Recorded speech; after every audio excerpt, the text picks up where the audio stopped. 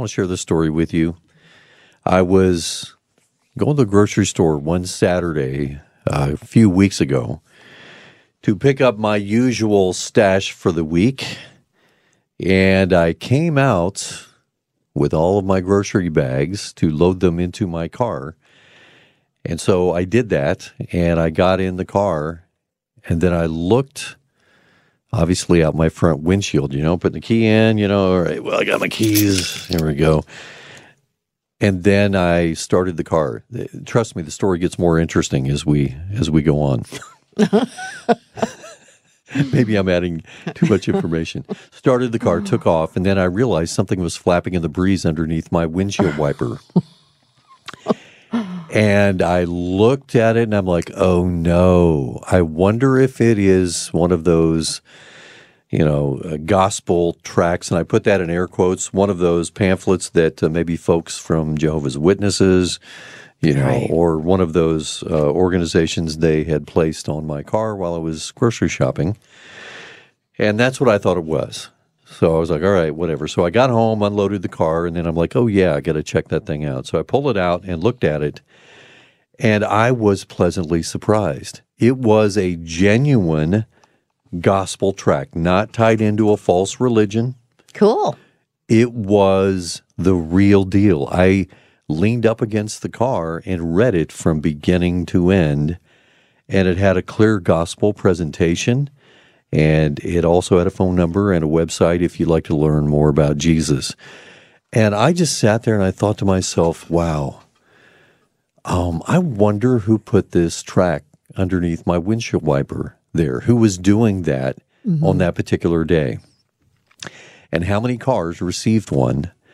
And I wonder what the backstory was. I think about these kinds of things, why would somebody, obviously they wanted to share the gospel, but how did God guide them to share the good news in that way? To get up that morning and to put a tract on pretty much every car, I assume, in the parking lot. And of course, the gospel tracts, if you don't know what they look like, they're small booklets. They present the gospel, and a lot of times they're based on a specific theme. This one wasn't necessarily. It was just kind of a straightforward gospel presentation. But sometimes they're tied into holidays, maybe like a timely issue, a movie, a TV show, book series, etc. And you can find gospel tracts on virtually any topic that you can possibly imagine. And, of course, the goal is to get the gospel of salvation through Jesus Christ into people's hands in an interesting and easy-to-read format. So, you know what I did? I just, after I finished reading this tract, I just prayed. I'm like, Lord, please bless this person who did this. You know who they are and what they've done. Who knows how you're going to use it. They are scattering the seed. You are the one that makes it grow and bringing in the harvest. But thank you for this person who decided to get up on this Saturday morning and put these tracts on people's cars. Thank you for giving them the courage to do this in a non-offensive way. Yeah. And by the way, Father, forgive me for being so pessimistic about it to begin with, So I got to thinking about this, and I wonder if you have ever handed out a gospel tract. I also wonder if you have ever received one at just the right time in your life. Maybe you came to Christ. Who knows who's listening this morning, joining in our conversation? Maybe you came to a saving faith in Jesus Christ. You placed your faith in Him after you read a gospel tract. Some folks actually put their own phone number on these gospel tracts so people can call them, and then they meet up with them later. And then you have those who say, you know what, in today's world, I think that it might even be crossing a line to do something like that, because people will be angry. They have something on their car, and they're like, And then also gospel tracts, do they work? Do they not work? Do you think that they are effective? Because, you can be walking down the street and you see one thrown on the sidewalk. I think we've all seen stuff like that in our lives. And then you're like, gee whiz, did it really do any good?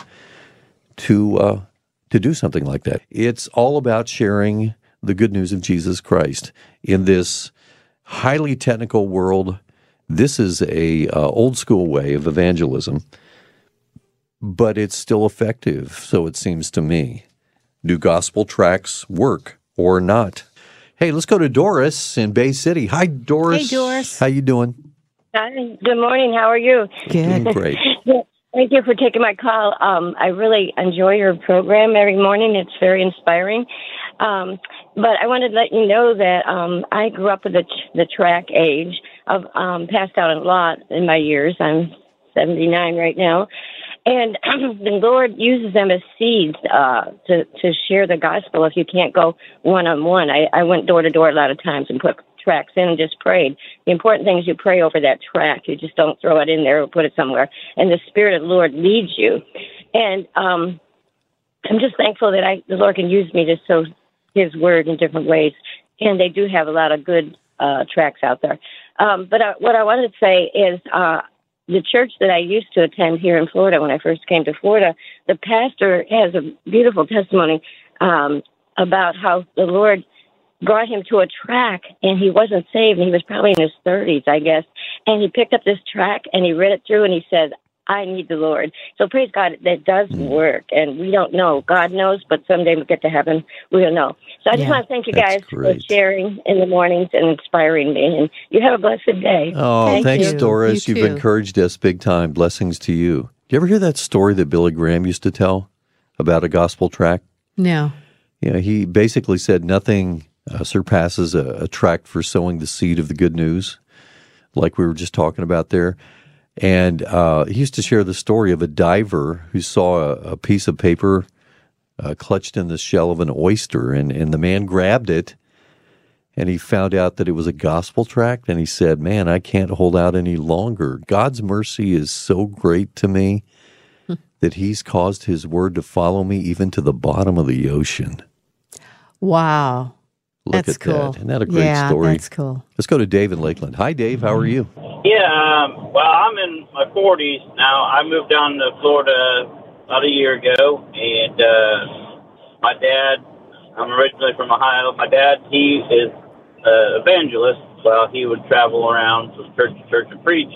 But there at our local town, he would go to the mall. We had 2 malls, and he would go there, and he would set the tracks in random spots in the malls, which, like the previous caller said, Doris, she said, you never know who that track is going to affect. Yeah. And when you get to heaven, you'll find out, because God knows, you planted that seed for Him to work.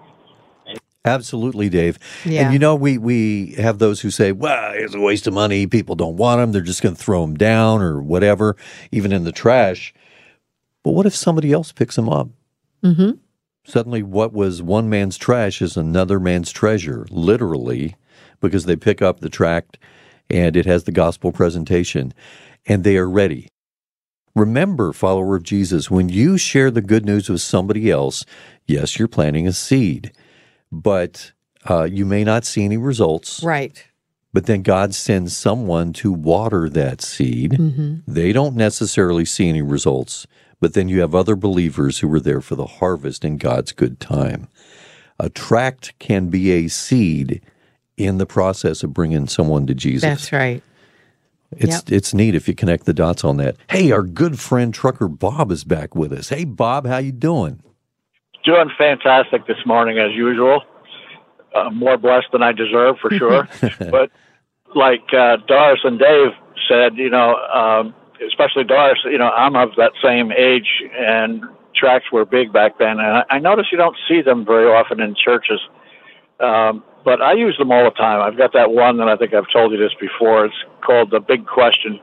And there was a great big red question mark on the front of it. And then you open it up, it says, do you know where you're going to spend eternity?